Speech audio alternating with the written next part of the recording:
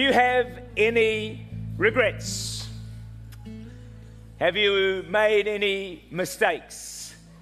Have you ever thought to yourself, if only I hadn't, if only I didn't, if only I could replay that period of my life, I would do it so different. God, I got it wrong that time. How many of you got anything like that in your life? If your hand is not up, you are a liar. Because I know all of you have sinned so badly. And you have done things that you should not have done, things that you are regretful about. And all of us suffer from a level of guilt and condemnation. And these are two of Satan's most powerful weapons against Christians. Revelation 12:10. The accuser of our brethren, he accused them before our God day and night, has been cast down. Do you know he accuses you day and night at the throne of God, listing every single thing that you may have done wrong in your life? And the result of that is we feel condemned, we feel guilty. And the problem with that is it undermines our faith. It undermines our confidence, and we think, oh, I really don't think God can bless me because of what I did yesterday or what I did this morning. I don't think God is going to answer my prayer. And we just feel really so very condemned in our life. Do you want to know something? I pray against condemnation virtually every day of my life. Because it is such a powerful, and I'm going to explain that to you, why I find I need to do that in my life. But the good news is this, friends, that Romans 8 verse 1 says, there is now no condemnation for those who are in Christ Jesus. No condemnation. And yet many of us, even sitting here today, feel guilty, we feel condemned, we feel nagged by the devil saying, oh, you know, you're not this, you're not good enough, you got this wrong, you got the other thing wrong. Philippians 3:13-14 says, I do not count myself to have apprehended. But one thing, everyone say one thing. This is the one thing you've got to do, all right, folks? Listen carefully. One thing I do, forgetting those things which are behind, and reaching forward to those things which are ahead, I press toward the goal for the prize of the upward call of God in Christ Jesus. Friends, to successfully lay hold of the future that God has got for you, you've got to leave the past behind. And we've all done things that we regret, that we wish we'd never done. But we've got to leave those things behind. You can't walk the rest of your life with a sack of potatoes on your back and try and run your race for Jesus. You cannot do it. But the good news of Easter is he's taken the sack of potatoes. He's thrown them to the bottom of the ocean where no one can ever get hold of them again and throw them in your direction. He has forgiven you, but you've got to deal with the past in order to capture the great future that God has got for you. See, friends, what we need to understand, I think it's a great problem in society and in church today, is that we are completely, totally, utterly, and absolutely and forever forgiven of every sin that we have brought to Jesus and confessed to him. We are completely forgiven. See, most of us feel somewhat forgiven. We feel, well, I'm mostly forgiven, but we don't feel, oh, God, I'm just got a clean slate before you. But you actually do have that. And I want to try and convey that message to you today because this is the message of Easter. Right. This is the message of the resurrection. Amen. Is that we are forgiven and we have got a destiny that's going to take us to an eternity in heaven. So listen to this. 1 Corinthians 15:17. If Christ has not been raised, your faith is futile. You're still in your sins. How many of you believe in the resurrection? You better believe in it, man. Because if you don't, you're still in your sins. Romans 4:25, but of course he has been risen, so you're not still in your sins. 4:25, who was delivered up because of our offenses and raised because of our justification. Now, that word justification, you may have heard it before, but I want you to hear it again. Justification means not only forgiveness of our sins, but our sins have been removed from us just as if we had never sinned. And when God from heaven looks down on you as a Christian, now get this, folks, get it, please. He looks at you as if you have never committed even one sin ever in your life. You've never lied. You've never lusted. You've never been unforgiving. You've never, done a crime. You've never stolen anything. You've never cheated. When God looks at you, and yet you know you've done all those things, or most of them, but you're completely forgiven. See, if we don't understand that, there's always going to be a nagging thing in the back of our mind thinking, I'm not sure God can really bless me. He can't use me to the level that he can use other people because he knows about that. And he knows about this. No, friends, he doesn't know about it. It's gone. It's under the blood. It's washed away, friends. It's no longer there. He doesn't know about it, and he doesn't think about it. You think about it, but Jesus doesn't think about it. Completely forgiven. Come on, say it with me. Completely forgiven. Say it again. Completely. If you ever get that, friends, you're going to rise to another level in your life. Psalm 103, verse 12. As far as the east is from the west, so far has he removed our transgressions from us. If the devil ever reminds you of your past, remind him of his future.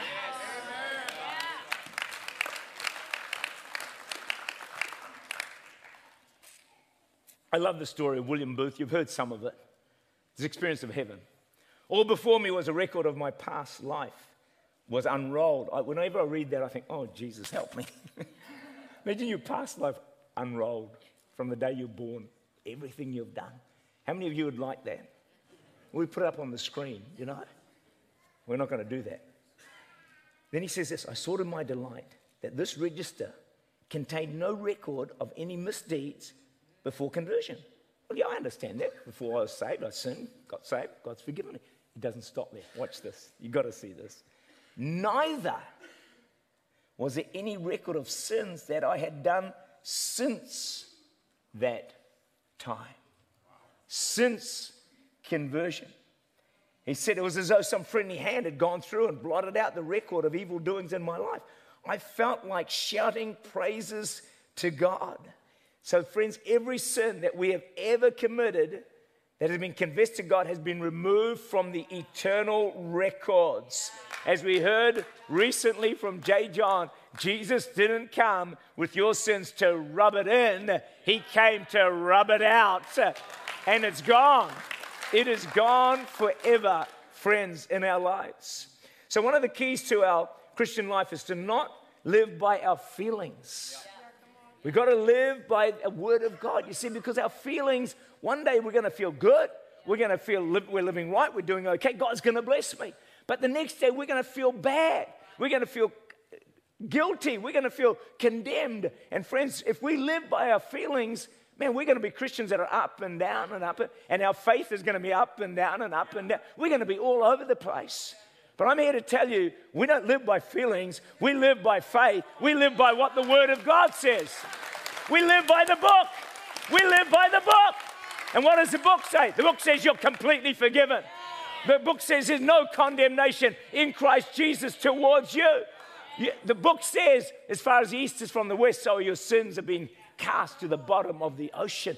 We don't live by feelings. We live by the book. Because the book has been tried 7 times in the furnace of fire, found without fault. Here I go. Receive it. Without fault. The book is without fault. You can bank your life on it. If you've got a house, you can bank your house on the Word of God. It will never fail and it will never change. You know, we live in a world that changes all the time. People change, principle changes, laws change, don't they? You know, one day you can drive at 50, next day it's got to be 40. Then one day it's 80, then it's 100. I mean, things change. You get all confused. God never changes. God's laws never change. They're fixed. They're eternal. They're forever. You bank your bottom dollar on it. Come on, put your trust in the Word of God. And most of all, you are completely forgiven.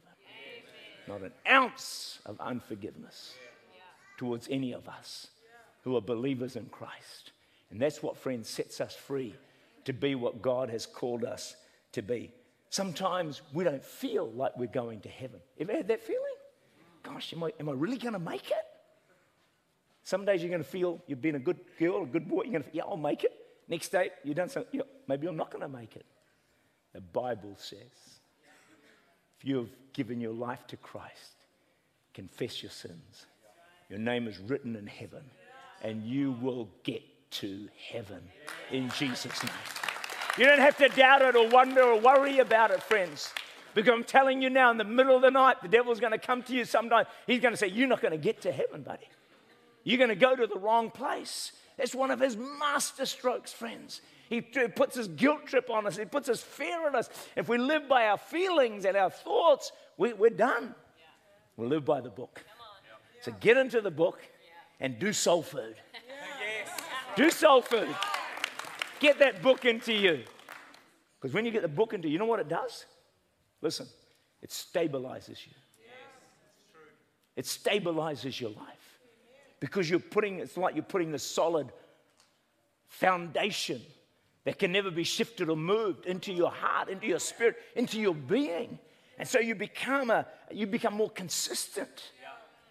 You know, you don't go up and down. You're not all over the place. You're building on a rock. A rock that won't move. A rock that won't sink. A rock that won't be removed, won't change. A rock, steadfast, sure, strong. In the wildest storms, a rock stands firm. And if you've planted your feet on the rock, you will stand firm as well. Get the word into your life, into your spirit, and stabilize yourself. Don't be a Christian one day and out of fire the next day. You know, one day passionate for Jesus, the next day missing church for 3 weeks. One day you read your Bible, then you don't read it again for a few days. One day you pray, and the next day you don't pray, and then you pray for an hour, and then you pray for a minute, and then you don't pray at all. Come on, let's get some stability. Let's get some foundation into our spirits, and that comes from the Word of God. Why? Because it's fixed and it never changes. And the laws of God never change. Yes. I'm so thankful for that. They didn't get that in the first service, so count yourself lucky. Your name is written in the Lamb's Book of Life. You know, forgiveness is such a huge, basic human need. Yeah. You've heard it recently.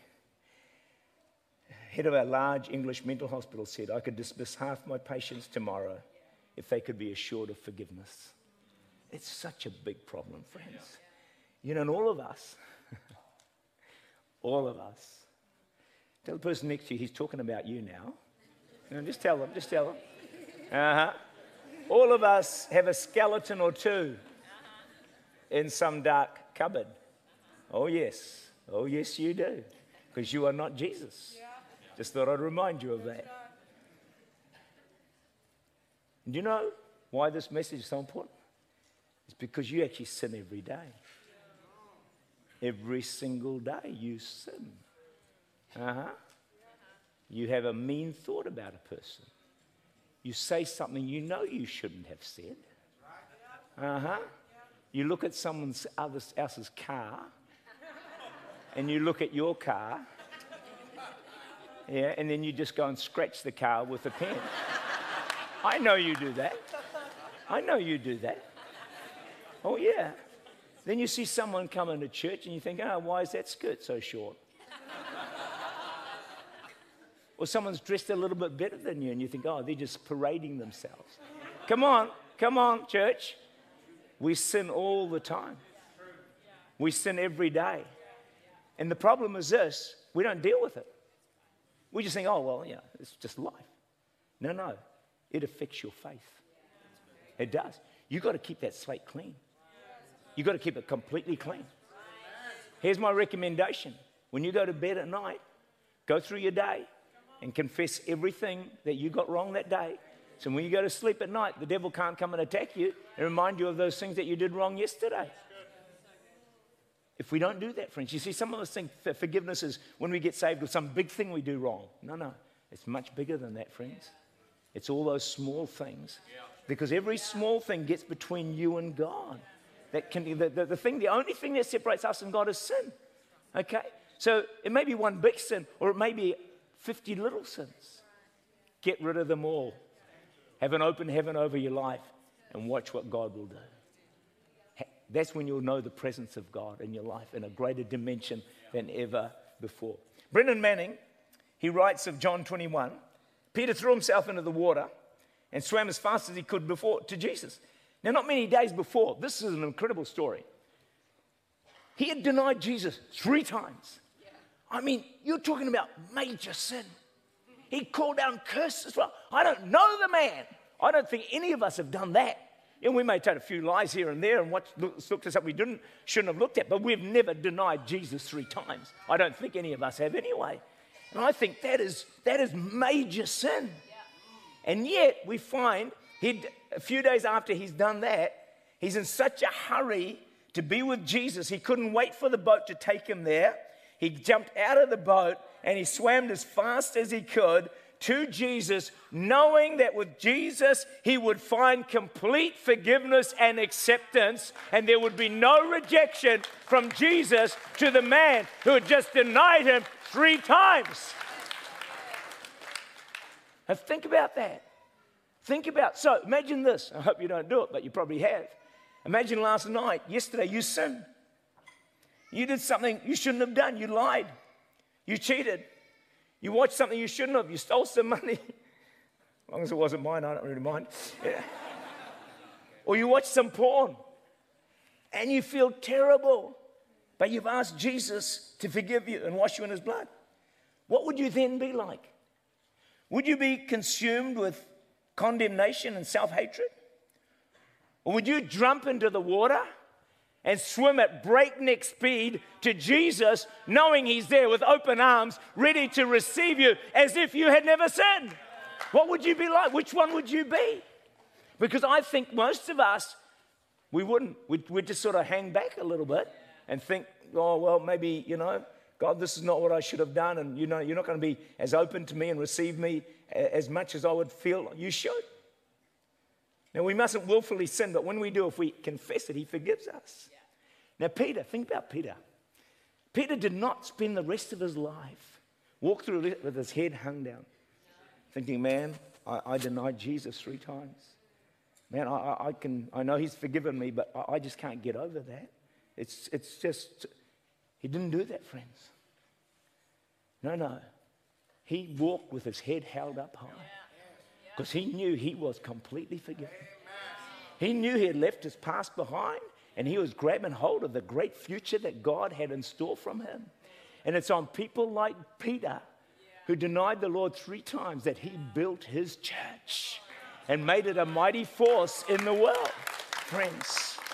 And so my challenge to you, friends, is I want to say to you, don't go through the rest of your life with your head hanging down, feeling ashamed of yourself. There's so many people think, I'm guilty, I'm dirty, I'm unclean, I'm unworthy. You have no self-esteem, you have self-hatred, and your head is hung down low. But I'm here to tell you, friends, today, that it's on those very people that Jesus is going to come, and he's going to pick them up, and they're going to be pillars in the church and a part of this end-time army of God that is going to shake this nation and the nations of the world. They're going to rise up, friends. These are the very people that Jesus is looking for. And friends, I'm one of those. I'm not going to tell you my past. It'd take too long. And anyway, Jesus can't remember it anyway. It's gone. It's gone. He can't even bring it up. If you say, Jesus, what about that sin? He'll say, what sin? Yeah. You say, well, Jesus, what about that? You know what happened to me, and, and when I was younger? He says, no. And he's not going to say, tell me about it. It's gone. Friends, it's gone. There is no record. Can you get it? There is no record. There is no record. There is no record. Some of you need to hear this. Some of you need to hear it. There is no record. It's gone. You can't talk to Jesus about it because he doesn't know about it. When he said, it's under the blood, as far as the east is from the west, at the bottom of the ocean, then he put up a sign, no fishing. Yeah, that's right. Come on. There is no record. Yeah. Amen. So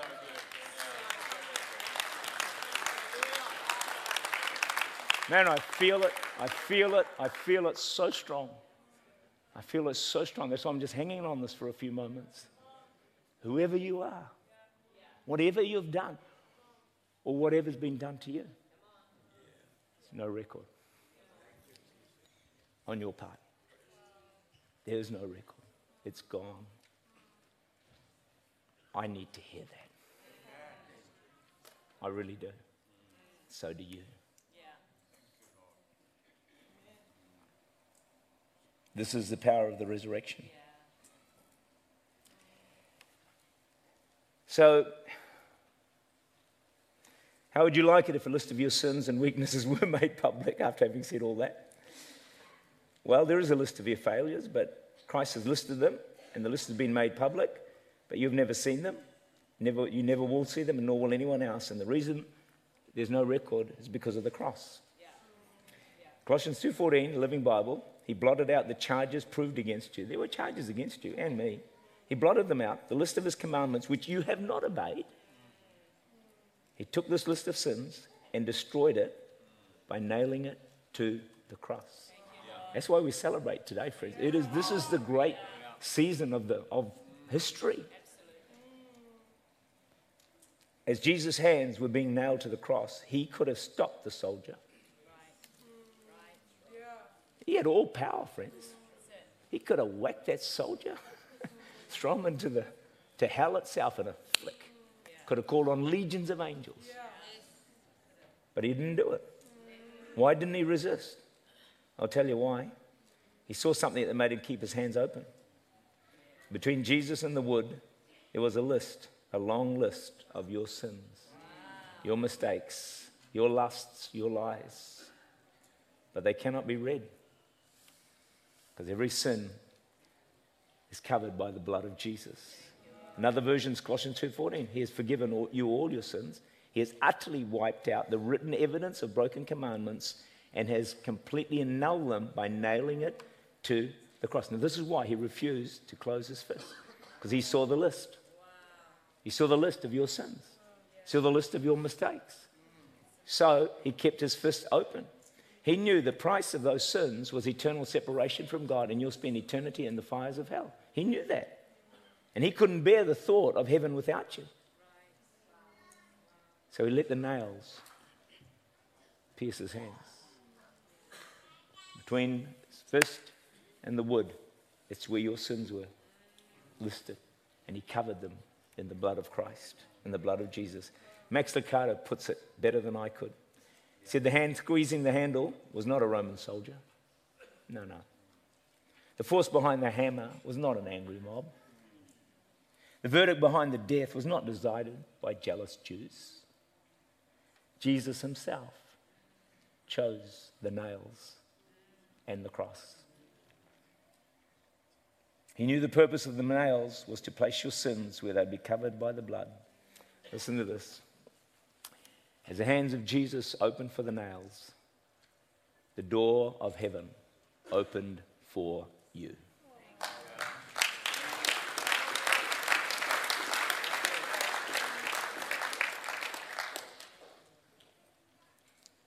This is the greatest story ever told. It will never be beaten. Wow. This is not a cheap grace or a license to sin. You know me better than that.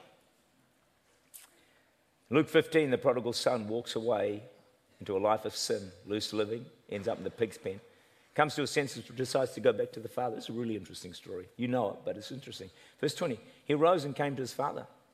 But when he was still a great way off, his father saw him, had compassion, I understand that, and ran. This is what I can't get. And ran to this wretched, sinful, hurtful son who had turned his back on his father and got into loose living and wasted everything. And he's coming home. If I was a father, I would wait with a stick. Wouldn't you?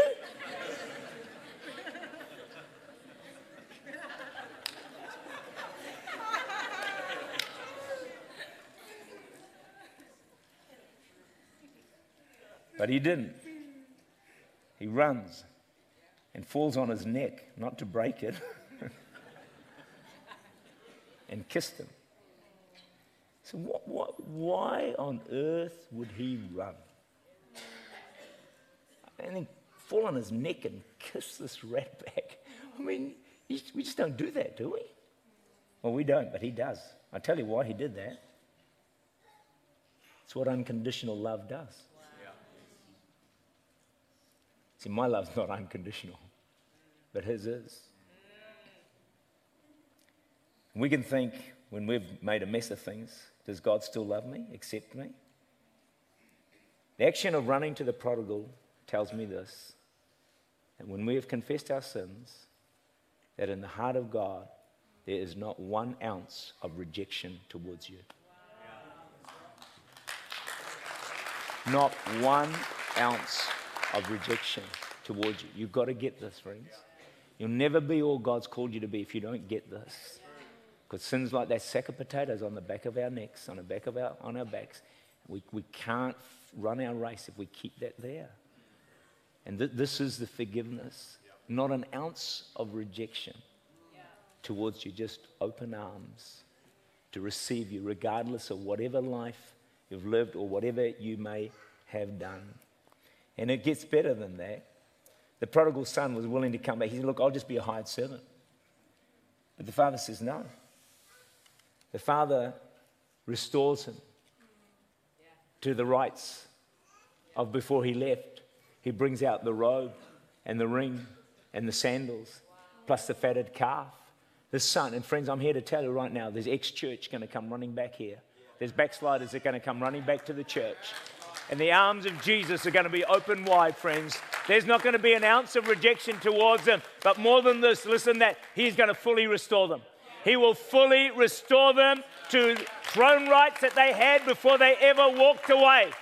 Listen carefully. Church Unlimited is called by God to be a champion of restoring those who have fallen, those who have backslidden, those who have walked away. And when they come through these doors, there will not be an ounce of rejection towards them. We're not going to tell them, thank you for coming back, sit in the back row. We're going to give them the front row.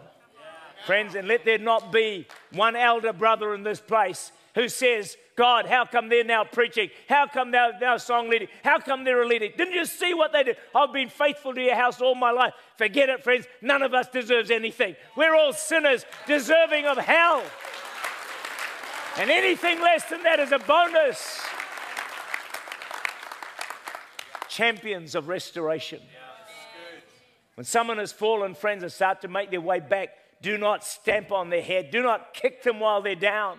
It's happened in the church for too long. No wonder they won't come back. They don't think they're going to be loved. They don't think they'll be accepted. They don't think they'll be restored. So then they're going to just hide away in shame. Friends, we need every person in this army. We're going to change this nation, friends. We need the ex-church. We need the backsliders. I don't care what they've done. I don't care. But for the grace of God, there go I. I could have been exactly like that. I could have been like the prodigal son, and maybe in God's eyes I have been. Let's not be like the Pharisee.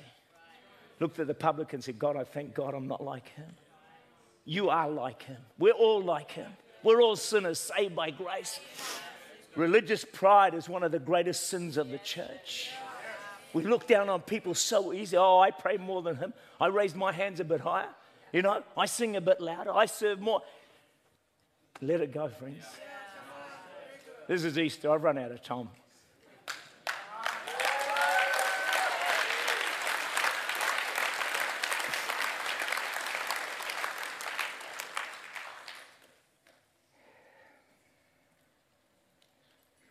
Judges 11, 1-3.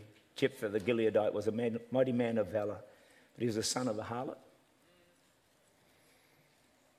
Gilead begot Jephthah. Gilead's wife bore sons. When his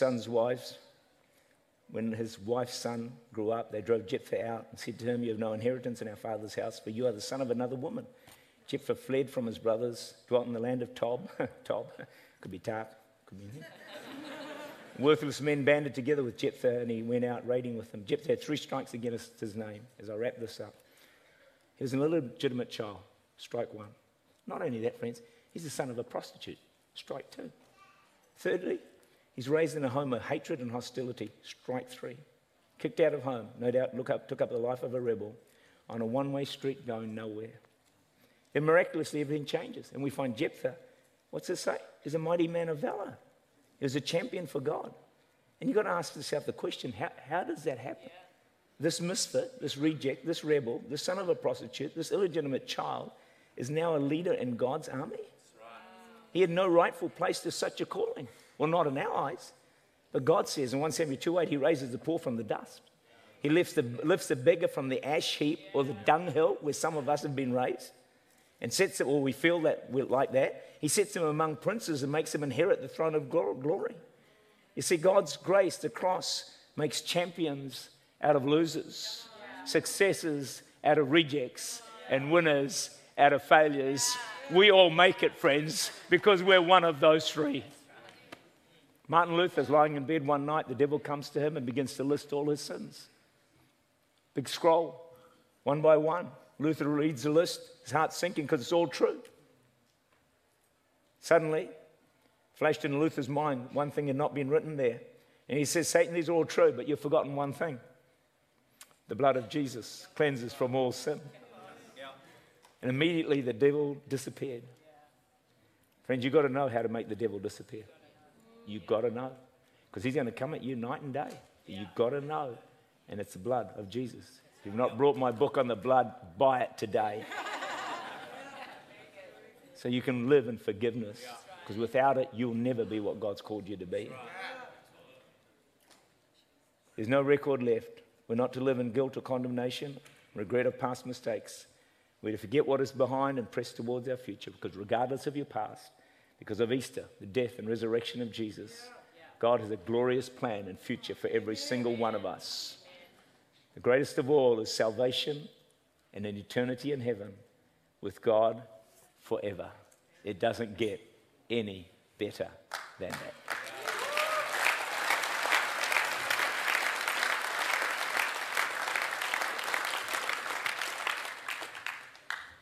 I'm 5 minutes over time. I got a bit cranked up there, so there you go. Sometimes it happens. Stand with me, would you?